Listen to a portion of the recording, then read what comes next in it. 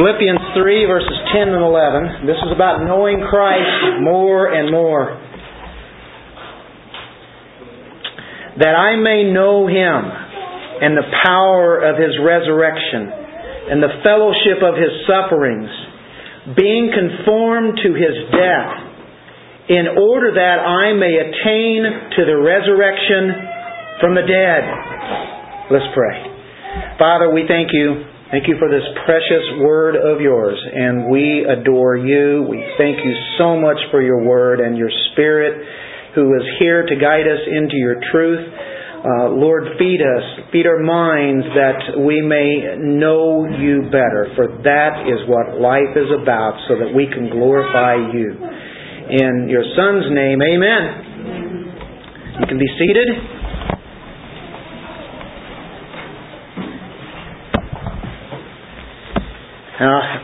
We have been in chapter 3, and Paul had made a list of all the spiritual benefits, all the positives that was on his side, the accomplishments that he had made in religion before he knew Christ.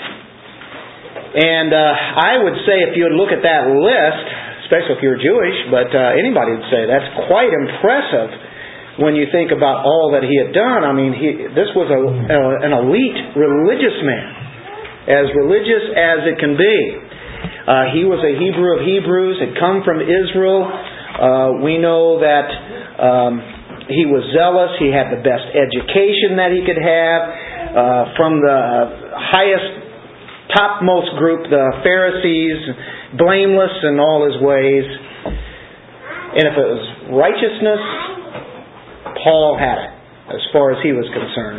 If anybody was righteous, it was him. But we know that he had been knocked off his horse, he had been blinded, and we know who he saw. He saw Christ, and he had discovered, and God had brought it up to his heart, that he was lost. Matter of fact, everything that he had on that list was absolutely, totally useless.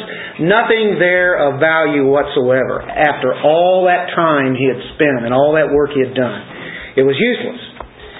And so we know that he has made that statement, Christ is above all things. Matter of fact, he has surpassed everything. And Paul, when he realizes the most important thing. The surpassing value of Jesus Christ far exceeds anything that we can imagine. He had been completely wrong. Could have written a book entitled, I Was Wrong. And of course that's what he's saying here in Philippians 3. And he's showing that Christ is right. He was cut to the quick when Christ met him on that Damascus road. And then Christ became everything to him. He no longer had anything to boast about. I mean, everything was chopped off. He's down to nothing, right to the nub. His whole life has changed in a sudden moment of time. And he wasn't looking for that to happen. It was a thing that the Lord had in mind. So instead of looking for Christians to kill, he was now pursuing Christ. And that was his righteousness. He found out where righteousness came from. It wasn't from himself, as good as he thought he was. Paul is consumed with Christ, as we see as he's writing Philippians here. And he wanted to know Him. I mean, really know Him as much as he possibly could. Now that's Paul. You can say, yeah, but that's the apostle.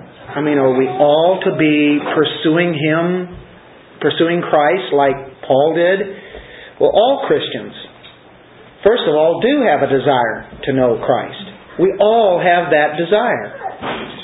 And we should want to know Him more and more. You can say, there's all these different things. You know, I do this, I do that. I listen to this show, this radio show, this CD here. I get all the information I can, and boy, we have this Bible study, we have this worship, we have this Bible study, this worship. Have all this. Say, isn't that? Is that enough? Well, pursuing Him in any way that we can, so that we can know Him more and more. You cannot get tapped out on the Word of God, can you? And of course, this is how we know Him, through the Spirit. We are to know Him We're to pursue Him with all our hearts and minds, our soul, our very might that we have.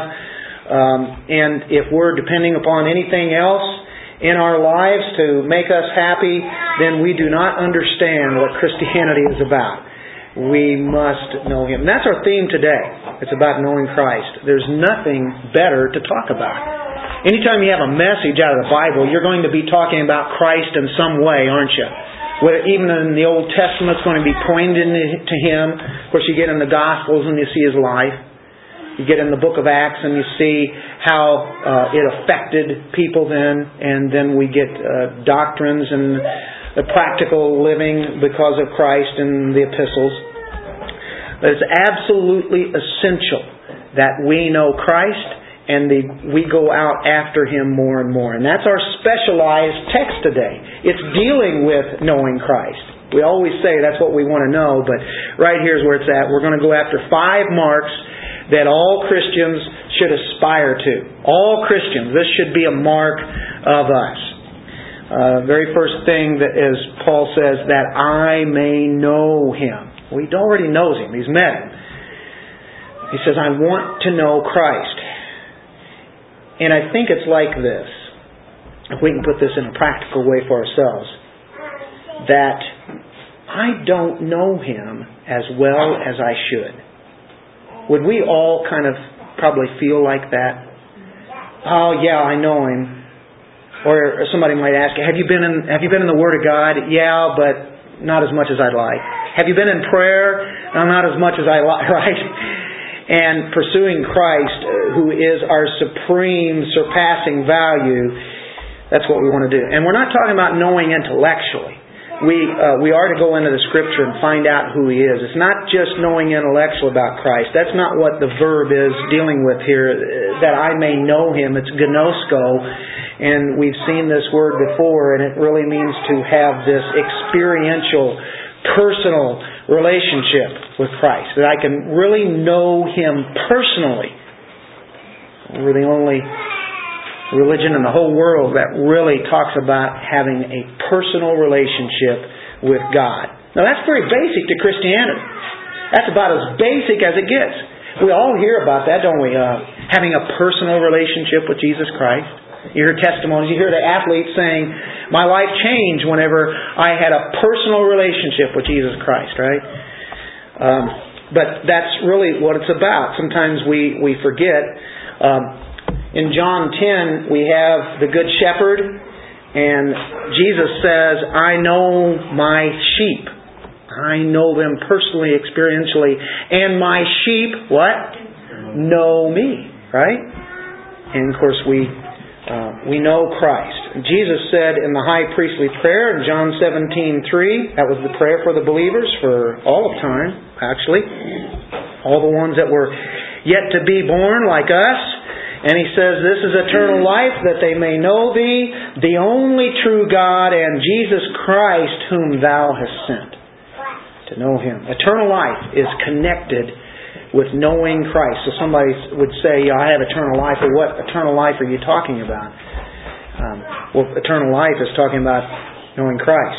In 1 John, there's a tremendous statement in 1 John chapter 5, right at the end of the epistle there in verse 20. It says, we know that the Son of God has come and given us understanding in order that we might know Him who is true, even Jesus Christ. Son of God has come so that we would actually know Him. You know people in this room. You know Him personally. Well, we can know Christ in that personal way. Salvation is that. It's knowing Him experientially. Okay. All Christians know that. But there's different layers in knowing Him. And that's what the apostle is saying, that I may know Him. He already knows Him. But he really wanted to get to know Him much better.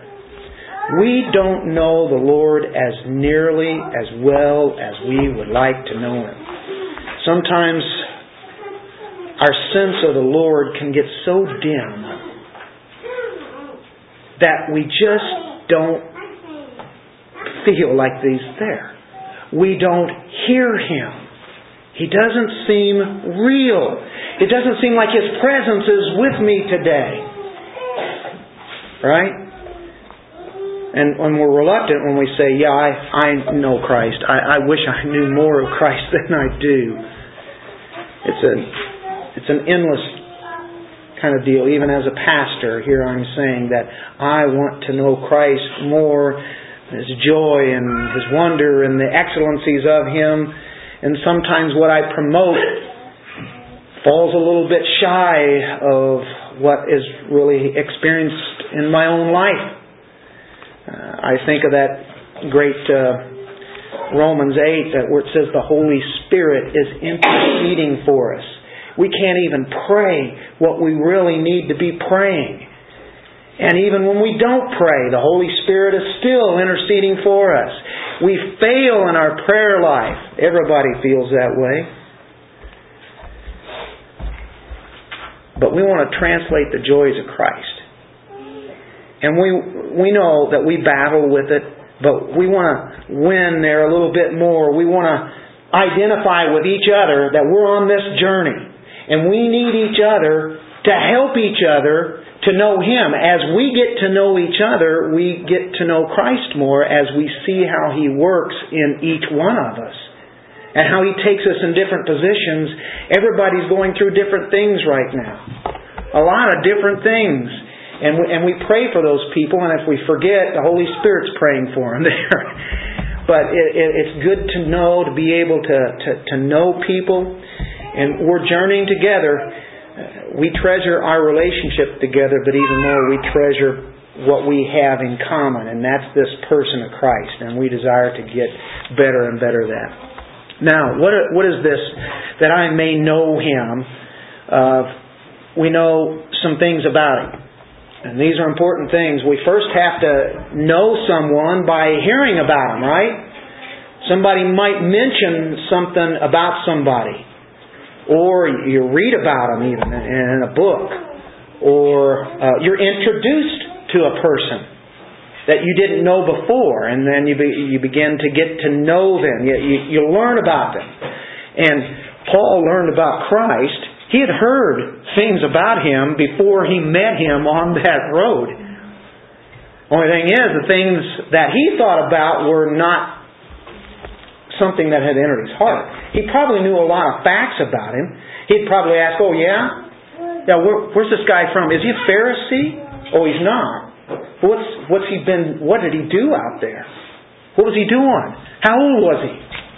Maybe some of those kind of thoughts that went through Paul's mind. Tell me again, what was the deal about this death of Him and people have this resurrection? He knew that. That's one of the reasons that he wanted to kill Christianity, because there was a story going around that this Jesus Christ had risen from the dead. How ridiculous that is. Paul's got to do something about it, and he was bound and determined to do it, and he started doing it, persecuting people. But he gained some knowledge about hearing about this Christ, even though the picture in his mind was far different than what he was really about. Paul had some knowledge about Him. But until we're illumined by the Holy Spirit, all those facts are not going to do us any good. Matter of fact, they can do us harm if we do not have the Holy Spirit residing in us and recognize what this is. At the road to Damascus, that whole scene is incredible. Paul was not looking for Christ. He was looking for Christians to kill. There was a revelation of Christ there. And I mean, his mind was opened up now to spiritual realities that he had never had before. He now realized who Christ was. And he had quite a revelation there, did he not? But it was the Holy Spirit that came in, illumined his heart, his mind, his old thinking. His heart was awakened. And now for the first time, he had been regenerated. There was an inward working there, and the light was turned on. The light was off, and all of a sudden the light came on, and now he knew some things about Him that is true, that's making an impact right here. So there's an outward revelation we know. To know Christ, there's only one way. The Bible and the Holy Spirit who illumines us. This is how we know about the biblical Jesus of Nazareth. Now, a lot of people may think they know about Jesus. They say He's one of the prophets, right? They'll commend Him and say He was one of the great mystics of all the time of mankind. They'll give Him different titles. Almost all religions recognize this Jesus. And even the Muslims do. They even mention Jesus 25 times in the Quran. Isn't that incredible? The thing is, they don't really know who He is. But it's here in the true Scripture we find discoveries about our Jesus Christ who we love so much. So we get a structure, like a skeleton, when we first realize who Christ is, and then the muscles, the tissue, the skin starts coming on the skeleton. We get the basic idea. This is how we get to know Him. So a new Christian says, oh yeah, that's Jesus Christ. I want to know everything I can about Him. And you can't get enough of Him, right? You can't get enough. You start poring over the Scripture. That's what a Christian does. He desires to know who that is. So what are some of the things that he realizes about Jesus Christ? Well, the two natures. The two natures of Christ. That means He was God. He is God. And that's an amazing thing. He is God. And He's also man. That's basic to us now, but think about it when you first heard about that. And it's not so basic because all of a sudden it just starts getting bigger and bigger. And you go, wow, this is incredible. He's God. He's man. Then we go on further in the Scripture and we realize the three states of Jesus Christ. The three states, what are you talking about? I'm not talking about Missouri, but we're talking about pre-incarnate, before He became a man. He was always here. And then the incarnation, where He was born as a baby, came through in the sense that He was in the womb and then He was born. He went through this life just like an ordinary person would. He felt those things. And of course, as He came to earth, He identified with man, and then we know that He died, buried, rose, ascended to the Father at the right hand. So we know the pre-incarnate Christ, the incarnation of Christ, and then where He is and who He is now after that. How about the three offices of Christ? Prophet, priest, and king. We know about that. He is the prophet. He's the last prophet. He's the prophet of all prophets. He is the one who has been revealed to us in these last days. He's the prophet. He comes, and because it's all about Him. And He's the one that shows this is Him. He's a priest, that He takes us to the Almighty God, the Father. He's the go-between. He's the mediator. We know about that, don't we? And He's the King. He's the Lord of the universe. And Paul said, knowing Christ Jesus my Lord, in verse 8 of Philippians.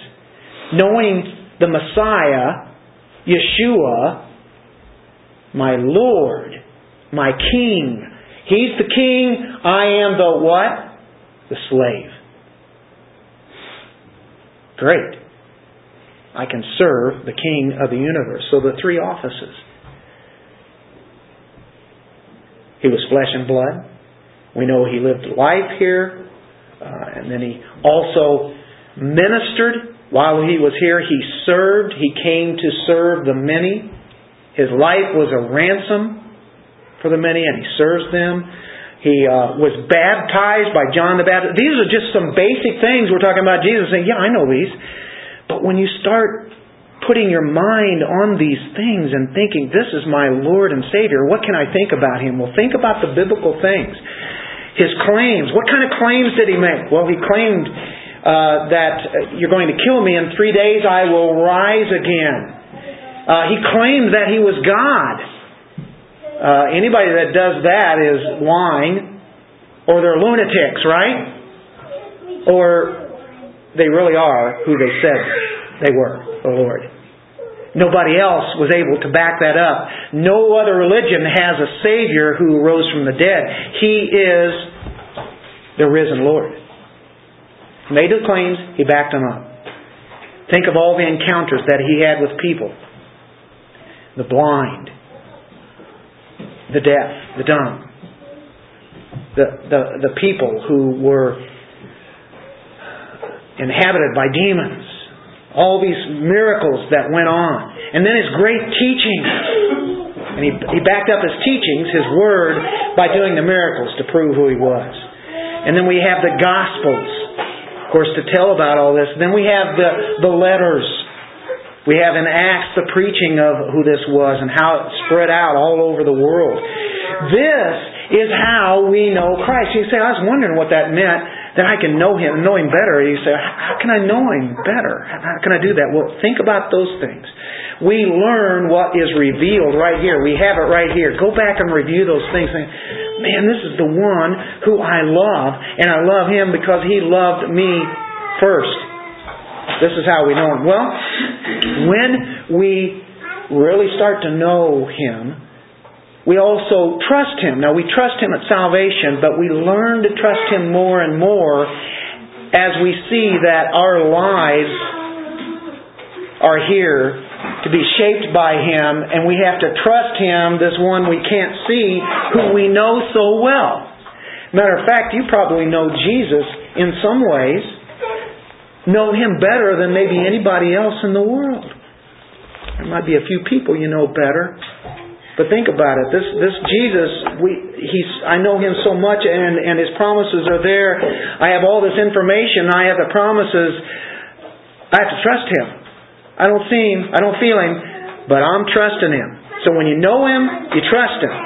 You trust Him like you would when you are a baby and a young child who trust in their mother and the father, right? Because everything that they're getting, whether it be water, food, warmth, clothes, everything's coming from the father and the mother there, right? As they're taking care of them.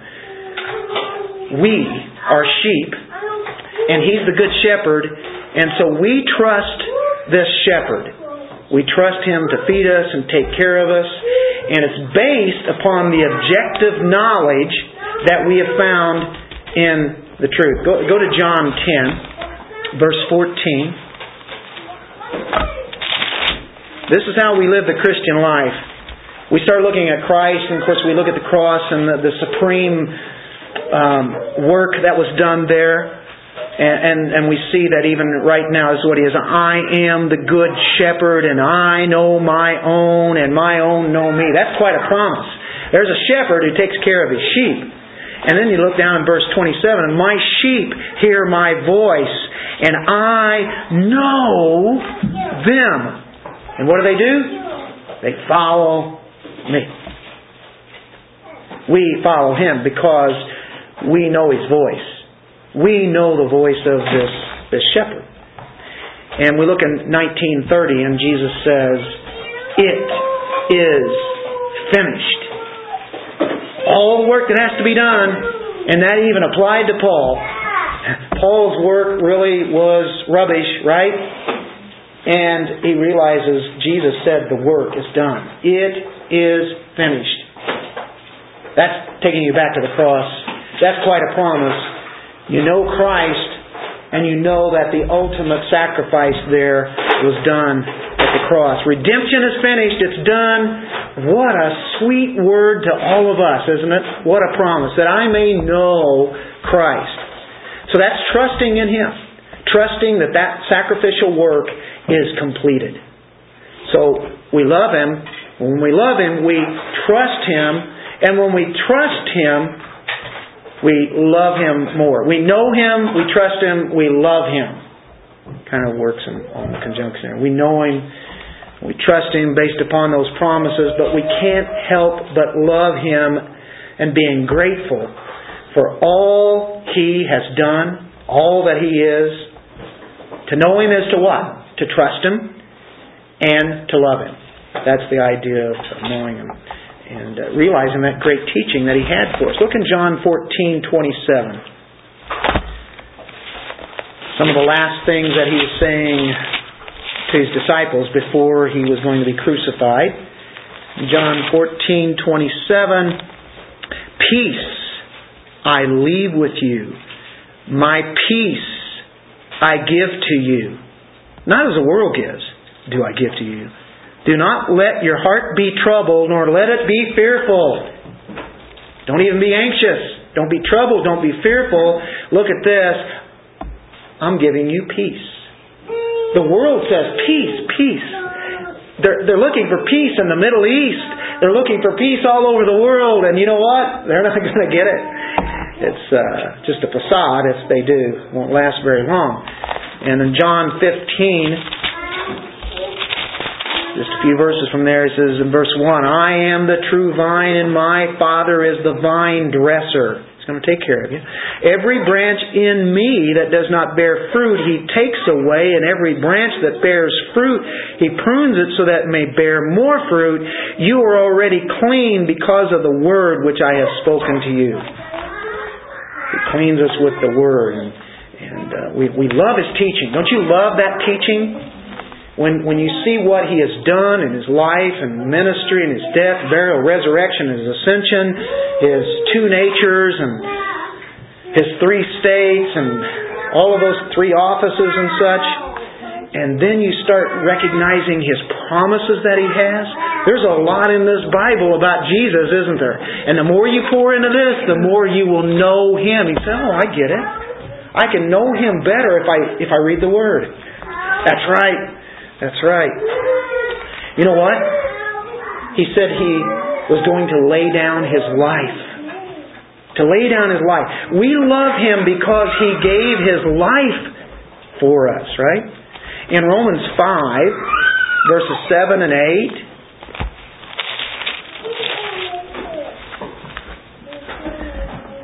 for one will hardly die for a righteous man, though perhaps for the good man someone would dare even to die. But God demonstrates His own love toward us in that while we were yet sinners,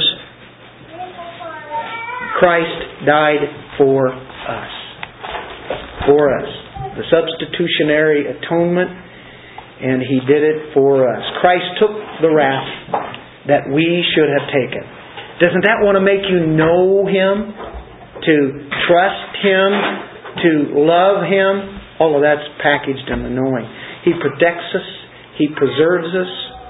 You know, I would have left Him long ago had it not been the Holy Spirit residing in me, working in me. How many times has Christ, Holy Spirit, the very power of God, kept me from destroying myself? I don't know. But He sure does that. I would turn and leave like a sheep would. To know Him is to love Him, to know Him more and more. That's all of our duties. But I don't look at it as a duty, do you guys? It's not a duty.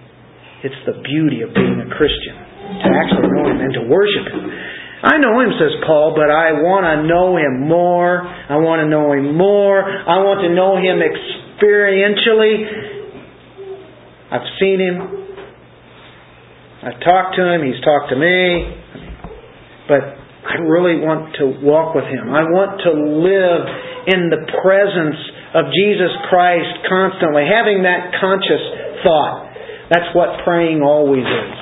Consciously thinking. Whatever you're doing, you know that Christ is right there. Having the deepest possible experience. You say, well, isn't that for the apostles and then maybe some of the great fathers of the faith and all the saints, all the other Christians and such, but is that really for me? I mean, am I supposed to be doing that all the time? I've got other things I've got to do. Well, yeah, you're supposed to work. I mean, He's given that. But even in our work, we realize, oh, this is something that God has given me to do, so I can glorify Him here. You know, whatever that may be. But we experience Him wherever we're at, whatever we're doing. It's all the time. He's saying, you're supposed to do that all the time? Well, that's our lives.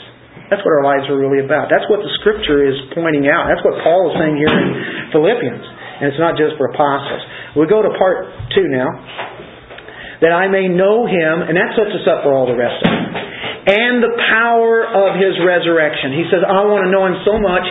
I want to know the power of His resurrection. I bet everyone here would love to see that kind of power. I want to really know what that was. Yeah, I believe in the resurrection. If you're a Christian, you already believe in the resurrection, right? You already believe there's power there. But do you understand what kind of power this was? I think this demonstrates even more the power of God than even the creation of the universe. That power of the resurrection. Now, Paul lived in the glory days of the Roman Empire, right? He's writing this Philippian letter. All the different things that happened there. You have Caesars, you have the Pax Romana, you have the dramas that they have, you have the political system, the whole deal in Rome, the architecture. Of course, the area was known for also spread out all across the world with the Greek language. This is quite an impressive time period that Paul was living in. And of course, the Jews. Even though they were under the rule of the Romans, Judaism had flourished. It had its temple. It had its great, magnificent temple, just glowing white, and all the gold there, and the chief priests with all their outfits that they had on, and the law, and the Sanhedrin. So the Jews had their great high time. The Romans were having their great high time, and all the Greek people. What a kingdom the Romans had. What an empire. And this little kingdom, not really known to anybody. They didn't get it. Jesus Christ says, the kingdom is at hand. Of course, you're looking at the king right here. They didn't recognize that. But this kingdom comes along. It's not known. And it fights in a total different way. The kingdom fights spiritual battles, fights with prayer, fights with the sword of the Spirit, which is the Word of God, fights with faith. No other kingdom was fighting like this. How could Christianity take on the Roman Empire? Paul was writing this to a place that is in the Roman Empire. How can he take this on? How can Christianity take this on? Well, I'll tell you what.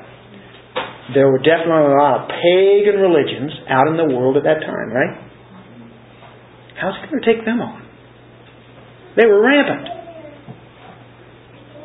Many gods. Well, the only thing is they die. They all die. And at that time, people were doing pretty good to live 40 years old. I'm long past that. They die. And they had to be thinking, what happens when I die? Well, they'd make up these stories. There was philosophies of what would happen. It's the conundrum, bro. Really, what do we do with this? We die. People died. They died very young. Well, Paul has this news that the greatest display of power that Jesus did, this was accomplished at the resurrection. The greatest power ever known, from the resurrection from the dead. And Paul says, that's the kind of power that I want to know. I want to know how powerful this is. I've experienced it. It changed my life. That takes a lot of power.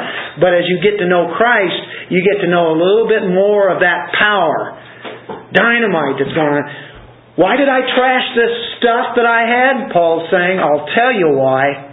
It was just rubbish. I trashed it all. Well, it's because of this.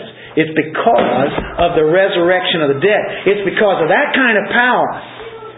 And so, when you look in the book of Acts and you see the gospel being preached,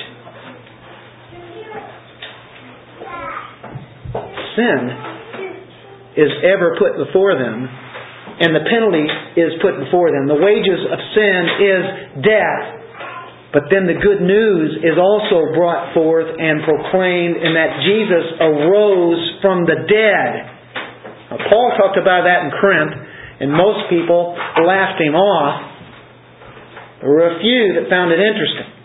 I wanted to find out more about that. Let me tell you, if somebody tells you about rising from the dead and nobody else has a really good, legitimate answer, you might want to listen to it. Maybe there's something to this. That's a good question to ask a lost person. Okay, I understand where you're coming from. You can say that, literally, because that's where you were at. You didn't know where you were going. You're just heading aimlessly. And you can say, well, after you die, where are you going? What's going to happen when you die? Do they have some kind of philosophy on that? Have they even thought about it? Ask them. See what they say about that.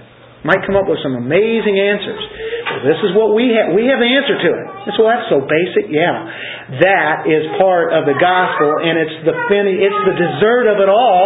And without it, we are doing something ridiculous here today, right? I mean, it would be ridiculous to be talking about Jesus Christ if He never rose from the dead. It would be like any other religion, wouldn't it? This is where we're different.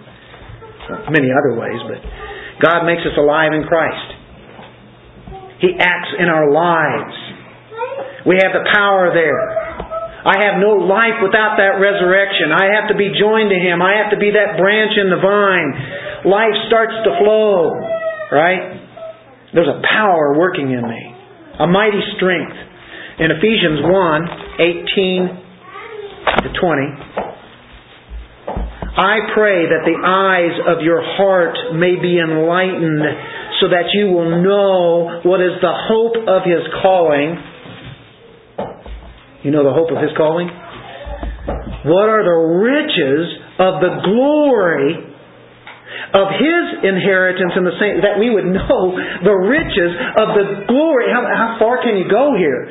And He's saying that's our inheritance because it's Christ's inheritance. And 19, and what is the surpassing greatness of His power toward us who believe? Let's keep reading. These are in accordance with the working of the strength of His might. All these are power words, which He brought about in Christ when He raised Him from the dead, seated Him at His right hand in the heavenly places, far above all rule and authority. We go on and on and on. My, the power that it took to raise Him from the dead. To know divine resurrection power is really knowing Christ.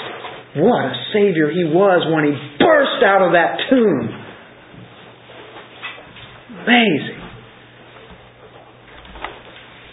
Without this kind of news, folks, without this kind of power, how is anybody going to do anything that's pleasing to the Lord Jesus? We want to please Him. But if we don't have this resurrection power, we can't. How can we ever resist temptation without the resurrection power of Jesus Christ? How can we defeat sin?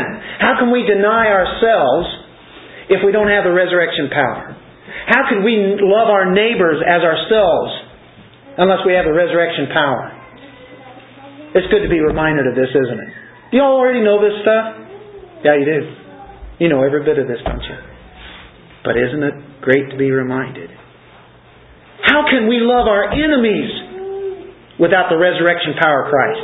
We have something that nobody else has. He fills our hearts.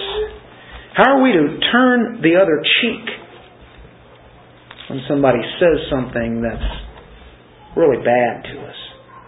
Well, without the resurrection power of Jesus Christ, you really can't. How can we preach without the power of Jesus Christ being risen from the dead? You know what? Without the resurrection power of Jesus Christ, all you'd be hearing this morning is the words of man. All you'd be doing is hearing me, and it would not make any effect. And that's why it's something amazing that happens when the Holy Spirit takes this word that we read and starts making an effect on our hearts. Our mind, our thinking changes even more. Look at Romans 6:4.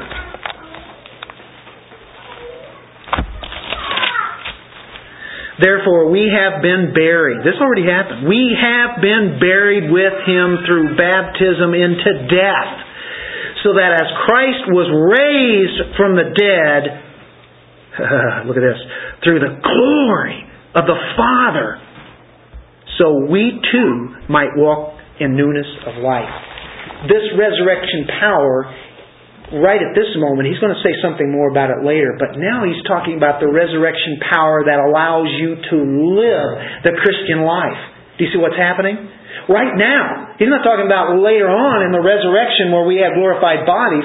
He's talking about what happened in Romans 6:4 at our salvation, where we were raised to a new life. Do you experience that new life?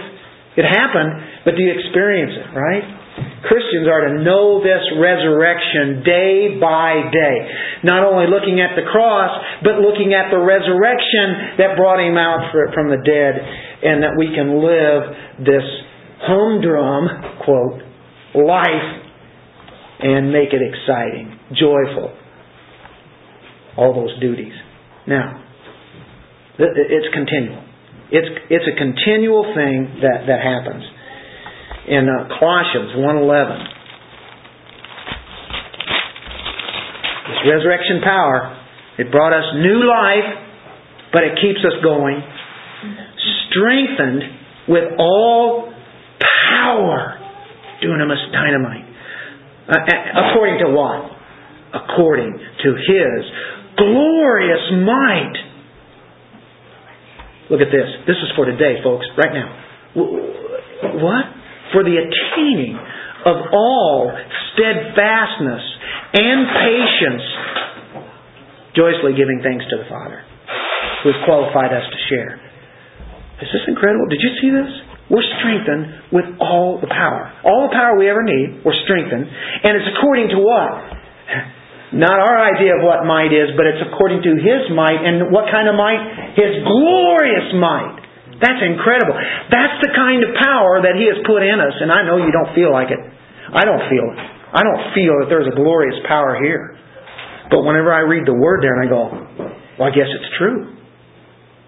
When we can look at that and look at the promises, now we know Christ more.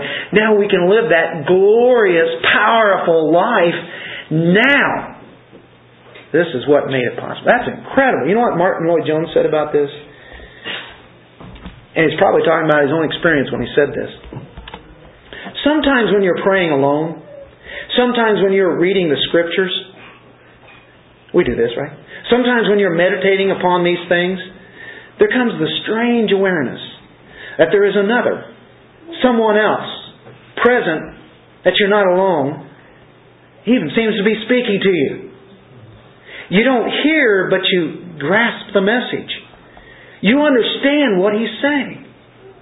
He is there encouraging you about something you've done, or perhaps chastising or upbraiding you.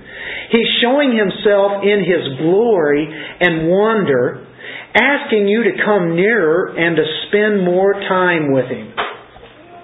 These are the things, this is part of the fellowship about which the apostle is speaking, that I may know Him. Martin Lloyd-Jones had quite a bit to say there. Have you ever had that? I'm sure you have, where you know that the presence of Jesus Christ is stronger than you've had before. There's special times where you really need His encouragement. Right? Isn't it great?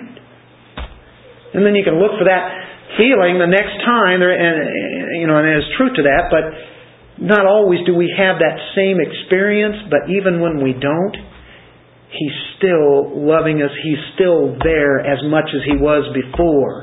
We may not be feeling that experience, but the truth is still there. And that's what counts. But it sure is great to have that experience. It's a continual resource. Now, knowing Christ, isn't that a beautiful thing to do? Our next one is that I may know Him and the power of His resurrection.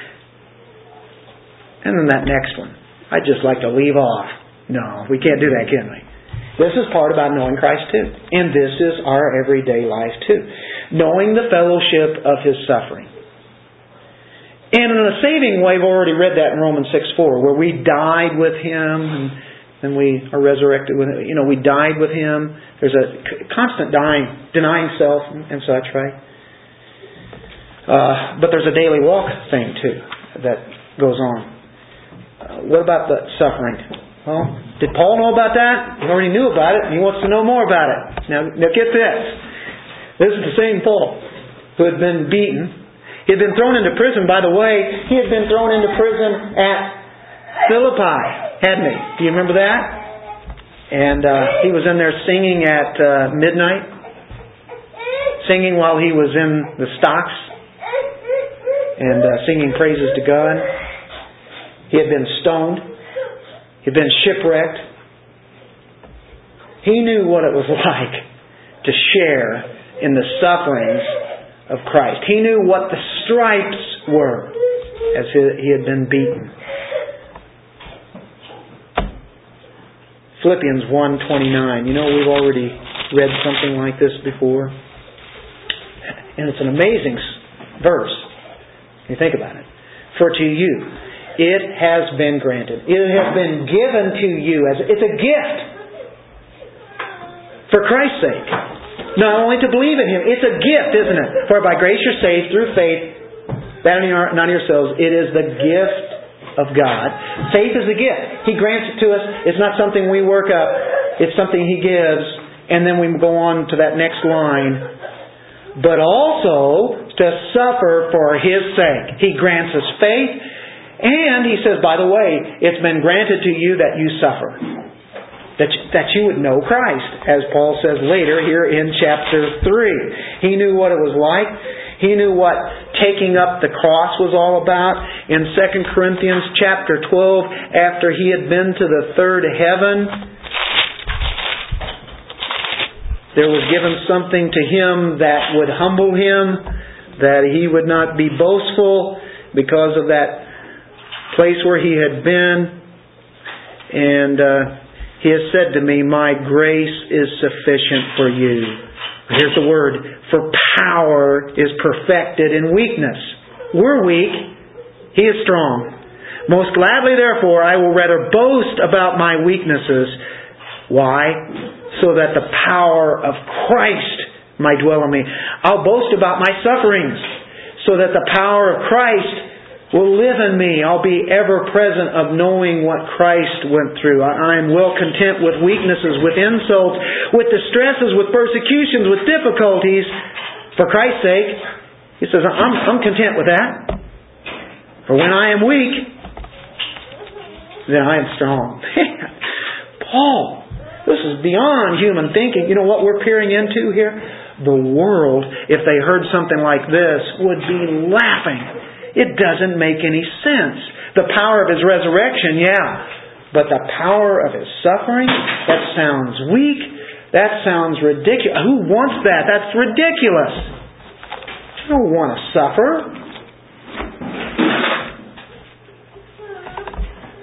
Boy, there are troubles that come into our lives. Sometimes troubles come because we take a stand for Christianity. Brings on persecution. This is all the cross. Take up the cross. The cross is not a piece of jewelry around our neck where we take it and just take up the cross. The cross is all of this stuff that Christ went through. And as if it's not enough, in the fellowship of His sufferings, being conformed to His death. Paul says, to know the power of His resurrection. Yep. To know the power of His sufferings. Yeah, I guess so. Now, to know His death, I'm going to be conformed to His death. I like the idea of being conformed to the image of Jesus Christ, right? That's what's happening. But, our bodies are dying. And one of these days, we're like grass. I'm a blade of grass that's withering. I'm a flower that's fading. I'm glad there's eternal life. Otherwise, this is it. This is all there is. We know better. I want to know Him in His death, Paul says. I want to be conformed to His death. It leads me to know Christ better whenever I think about His death. Now, the apostles were whipped for preaching stuff like that. When they talked about Jesus Christ, look at Acts 5:41. When when you preach the gospel, along comes some persecution here in the early church. And of course it went right on through and even up to today in our times.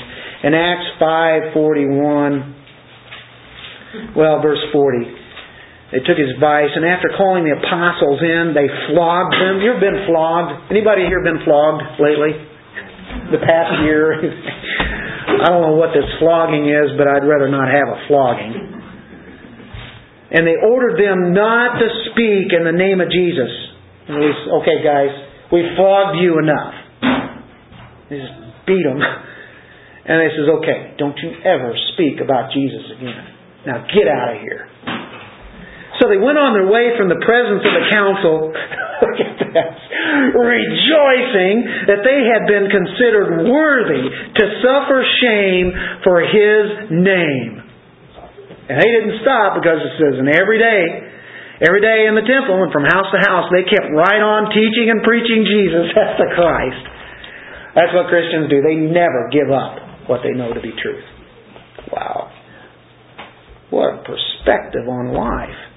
This is the early days of the church. Real early. And they went away rejoicing after they'd been flogged,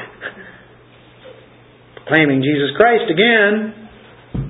Well, opposition to your faith. How about even losing your job? A marriage breaks up. Some kind of awful thing happens. Terrible thing happens. And ultimately, you're saying, well, God is in total control of this. You know what? He's God. Thank God He's doing what He's doing. It is well with my soul. You know, there was an early church father by the name of Polycarp. Anybody ever heard of Polycarp? He's noted for making quite a statement. There he is. All they're doing is saying, hey, listen, if you would recant that Jesus is Lord to your life, we'll let you go. They got him bound up and getting ready to kill him. Or him up. Old man looked back at him and he said, 86 years I have served Him, and He never did me any wrong. How can I blaspheme my King who saved me? And when they brought him to the stake, he prayed this: thank you that you graciously thought me worthy of this day and this hour. Worthy to die for Him. Jesus looked at the cup that had been given. He drank it. This is death. Paul, as he wrote this, will soon drink the cup. If necessary, I will give my life for Him, becoming like Him in His death. Paul said, I want to know Him in His death. One last one. Verse 11. And this wraps it all up. This is on quite an upbeat tone here. In order that I may attain to the resurrection from the dead. That I can attain this, that I can finally get it. Finally. I've been resurrected in new life, but I'm going to be glorified. And if we don't point to that, then all this other stuff is really nothing, isn't it? It's going somewhere here. That in order that I may attain, or some of your versions may, that I may somehow attain to the resurrection. Paul doesn't know how he's going to get there. He doesn't know about that resurrection morning for his own self. But somehow or other, he will. He knows that. It's guaranteed. I know that I'm going to rise from the dead and see Jesus. I have no doubts about that. I want to know this power. I will experience this one of these days. I have no idea what's going to happen. And it's sure good that I don't. The resurrection is certain. We know we're going to get new bodies, glorified. The route there is not known. We know the destination. We just don't know the actual details to that point. He doesn't give us that, doesn't allow that to happen. Perhaps Christ will come back before we die. We don't know. Sure could. Somehow we must certainly attain this resurrection, and we will. You know what? Paul is saying this, in order that I may attain the out-resurrection from the dead. You know what that out of the corpses of the dead. To be taken out of the corpses of the dead. You're thinking of the grave there. New body. Gets a new body. 1 Corinthians chapter 15. 51.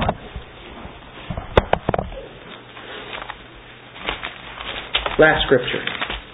We're right at the end. How could you not be right at the end when you talk about the resurrection, right? 51. Behold, I tell you a mystery. We will not all sleep, but we will be changed in a moment, in the twinkling of an eye, at the last trumpet, for the trumpet will sound. The dead will be raised imperishable, and we will be changed. For this perishable must put on the imperishable, and this mortal must put on immortality. Isn't that an incredible thought?